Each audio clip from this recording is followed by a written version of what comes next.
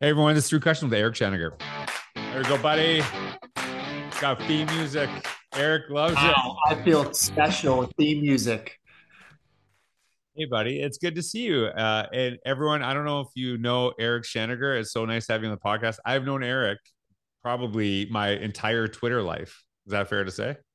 Yes, we met on social media and the seeds were planted for a dynamic relationship. And here we are. Here we Uh, are. oh my goodness, 14, 15 years later. Yeah, it's funny. I don't. So, like, I remember when I first got on Twitter. Uh, it was interesting because there's a ton of educators on Twitter, but there wasn't principals. I remember you and Chris Lehman and Patrick Larkin, and that was Yep. about it. And it was at the time, Twitter was a really great place to say how much your principal sucked because principals were on Twitter. I don't know if you remember that. Yeah, it was. That's kind of where I saw the opportunity. I'm like, hey, you know what? There's no one in this space. I don't know what it is, but let me go out there and Yeah. kind of share some stuff. But yeah, you're 100% right. And those names are two of the first people that I followed, Chris Totally. and Patrick. Yeah, totally. It's crazy, crazy world. So I've known Eric for a long time. If you don't know him, he's on a ton of different jobs in education. And I know right now, doing a lot of consulting with districts all over North America. You've spoken all over the world. And yeah, you're someone I've been reading your blog forever. So it is really cool to connect with you. And you actually, if you look in the description down below, you'll see a list of Eric's like billion books that he's written. So he's got a ton of books out there. Yeah, I think that's too gracious. I think that the actual number is seven, but I'll take a billion. Seven's good. Seven's all you're almost hitting double digits. We got three more to go.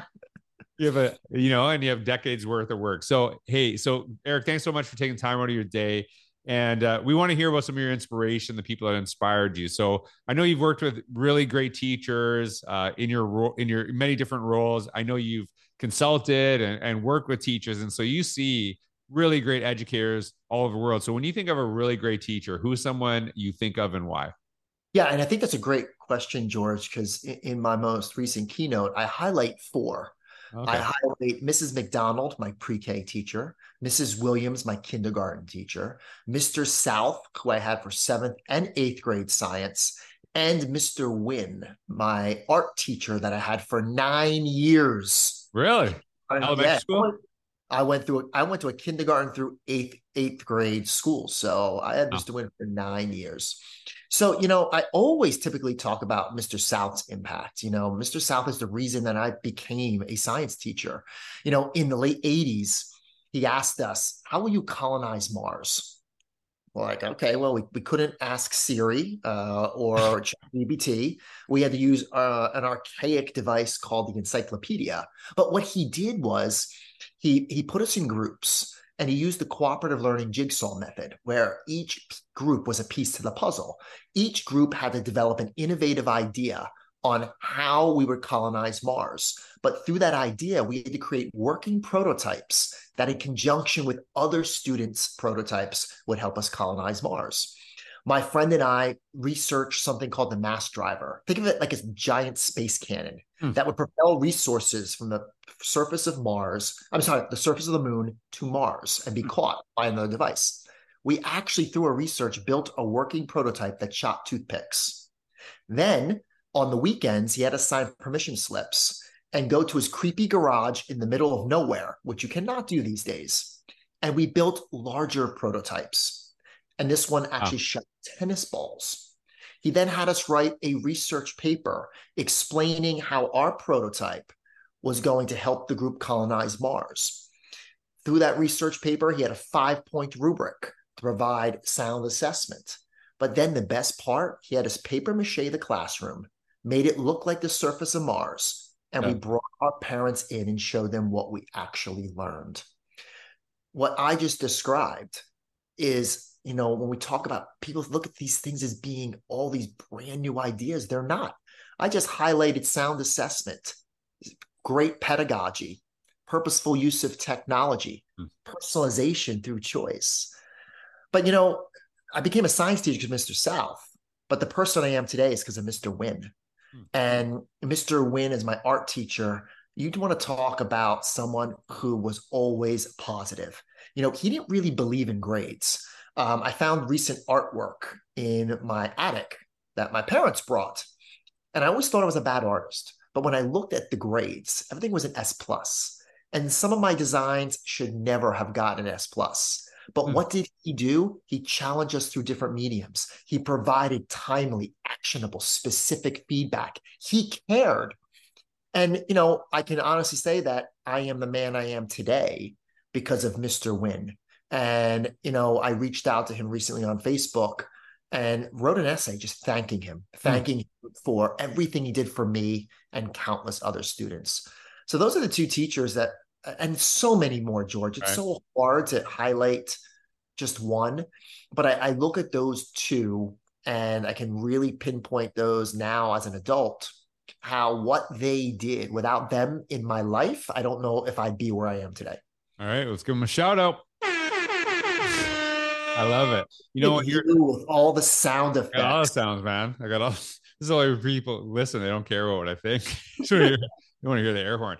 So when you're talking about that, what I loved about the description of the assignment, it was so student led, right? It's not like he was doing all this stuff for you. It was you kind of figuring out that process. And I think that, to me, there's a lot of times in education where it's kind of like the teacher on the desk and like decorating the room and doing all this stuff. And it's really, hey, but that's not going to happen after the fact, right? It is really kind of like helping students find that ownership over the learning. One of the things that you said that really kind of resonated with me, because it reminded me of a project we did in school, and it felt so real and just powerful, and it always stuck with me. There was this simulation we did in his name was Doug Still. He was my social studies teacher. And basically you were like, you had different countries in the room. They're all kind of fictitious, but all based on real countries. And you would kind of have conversations about what was going on in your country and stuff like that. And every single day you would actually make decisions, but those decisions would affect other countries in what you actually did, like how you, and it would last until it was done or you went to war. And no class, it was really interesting, no class ever made it past 10 days without going out to a world war. And it was just like a really interesting process. I think we made it to 5 and we went to world war. Like that was the process. Because every day it was like, hey, these decisions were made. Here's what's actually happening. And this place is being attacked and it's overtaken by this place. And it's like a really interesting process. I'll never forget that. How like I couldn't like, that's the only thing I could think about for that whole time we were doing that process. It was like so interesting to me. Well, I think the synergy between both of our experiences and our stories is the novelty with purpose. Yeah. It wasn't just a smoke and mirror. There was actual alignment with what that learning outcome our teachers wanted us to have. But when you really look at how we make learning stick, not overloading students with information, collaboration, tapping into feelings, emotions, active application. Those things are so critical that, and I think we can learn a lot of lessons from the past that can inform and help our practice in the present and the future. Love it. I love it. All right. So I know tons of people. It's weird because I think both you and I are still known for being a principal, right? I know a lot of people still think of you as a principal in New Milford. I remember that. That's something I always like kind of connect with you, no matter the work that you're doing. So I know people really appreciate all the stuff you did in school administration and all the stuff that you're doing to help other people. And so I know you've seen and worked with really great administrators, maybe had them as a kid. So when I ask you, like, who's like a really great administrator that you've had, who's someone you think of and why? I'd have to say John Pappas. And Greek guy, he's got to be Greek. That's a super Greek name. I think he's Italian. No, that's a Greek name. Pappas is a Greek name. Whatever. Just hold on. When you play when you play that horn, it does bring back a memory that we're both connected with, by the way, George. What's It that? was it was your first tailgating experience. I do remember that. You I'm tailgating and terrified. you hear those horns. All right, John Pappas, he became principal when I was a junior, and I remember his senior year. He always would walk around with a yellow notebook. Why? Because he was always trying to get insights Hmm. from students about the culture of the building. And I never saw him without that yellow notebook. And I think the thing that I really respected about him was how he genuinely made the time to, we hear a lot about student voice. Well, here's a person that really didn't just talk about it, he Mhm. really followed up on it. And everyone knew that when they saw him writing things down, that some way or another, he was going to try to take that feedback to improve the culture. Hmm. And, not just him as a principal, we became such great friends. We would play racquetball for years together, well after my graduation. And then we would go to his house every Thanksgiving morning, one of the longest running high school football rivalries in America happens between Phillipsburg, New Jersey, and Easton, Pennsylvania, two bitter rivals. Hmm. We go there, and it wouldn't be just me, my father, all of these current retired administrators. And the one thing I respected was the bond that John had with, he was so beloved, George, Mhm. not just by students, not just by faculty, but by his peers. Mhm. And, I think that, we want to be respected by our peers. We do. That is the ultimate sign that, your work is making a difference. And I think that's the one thing I took from him was, making the time, listening to others, leading by example, but more importantly, modeling the way. Hmm. And when you model the way, you organically build that respect, that sense of community. And that's something that, even when I became a principal, he was on my speed dial. I was always reaching out to him, trying to get that feedback and advice because I really, truly respected his opinion and insight. John Pappas. So, just so you know, John, I know this is a Greek guy, by the way. I know this is like secondary to everything you just said. John is actually the English version of Giannis. So that's actually, there you go, Giannis Pappas. I think you're right. I think he is I Greek. am. I'm 100% right. There's Yeah, no I think I way. think I think you are. I think you are. Well, and okay, so one of the things that you said, and it's so important, and I think it's often overlooked. It drives me crazy when people say like, "Oh, we listen to student voice." I'm like, okay, you listen to it. Do you actually do anything with it? So you just taking in input from your community is only half of it. And I don't even know if I'd even say it's half of it. It's actually acting upon it or choosing not act upon it and sharing why you didn't act upon it and actually having that conversation. Because I think, I've seen where they have like student leadership conferences, they get all these surveys from students and from the community. And it's kind of like, let's pat ourselves on the back that we listen, but you have to do something with it. I think that's a really important aspect of that. Yeah, it's interesting you say that because when I look at the unintended influence of John, I would meet with my student government as a principal. Yeah. I'd meet with the elected members once a month. And we'd sit there and their challenge was how can we improve the culture of New Milford High School? Everything from, academics, extracurriculars, athletics. And then what I would do is I would share the minutes after every meeting and I would follow up and say, here's what I have done. But I would also put it on them and say, what will you do Right. to overcome some of the challenges and hurdles? Now, I can listen to you, but doesn't mean I can act on everything that you say if you don't do your part. But the one thing you said is voice has to be a dialogue, not a monologue. Right. You don't just take the inputs. You really have those vibrant conversations. But in the end, you kind of look at where is that common ground, because some things are, not realistic when we think about what not just students want, but what adults want as well. Uh-huh. Yeah. And that's the terminology that I connect with what you just said is from Covey. It's called the cadence of accountability. And we really focus on that. And I think a lot of people in education, you're talking about the adults, hate meetings. And the reason is like, we'll have meetings about meetings that we're going to have in the future.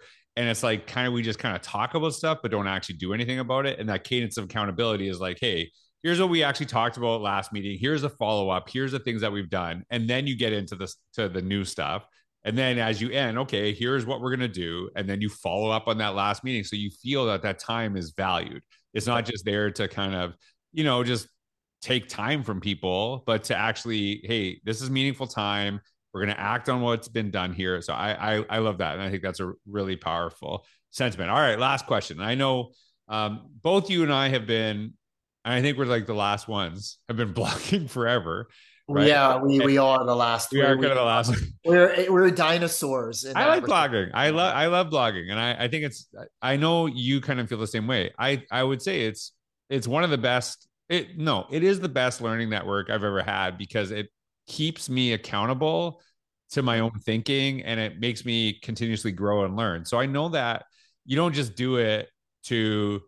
I don't think either of us do it because we would have quit a long time ago because people don't read blogs as much as they used to. No, the analytics say that. Yeah, and so I know we both do it to kind of share our own learning and to progress and really kind of, I don't know, like I don't talk about stuff until I blog about it. Like that's something that's really important to me. So I know you're a continuous learner. I think that's a really admirable thing. So if you can go back to your first year of teaching and talk to young Eric Sheninger, then what's some advice that you'd give to yourself? My advice is to not be so stubborn and be more empathetic. And I don't say that lightly. I think about some of the decisions I made. I believe for the most part, I still have ex-students from my teaching days reach out to me and tell me what a positive influence that I had on their lives, even to this point. But I know that was not the case for every student. Mm-hmm. I still remember how I was so rigid in terms of a final project in marine biology, which was an elective that many juniors and seniors took.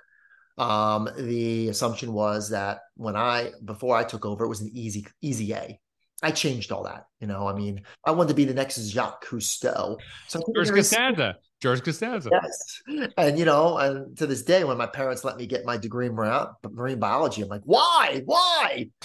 And I actually I taught marine biology. But I remember this instance where the students' project was late and I would not bend. And I remember he got so mad at me, he threw a shoe at me. And, he missed, but he wasn't wrong. He wasn't wrong. Right. So I think my younger self would be, hey, listen, it's a project. Yes, you want to have certain standards, but you got to be more empathetic and really ask the right questions to determine, well, why did the student not turn it in on time? What other steps could you have done to put that student on the right path?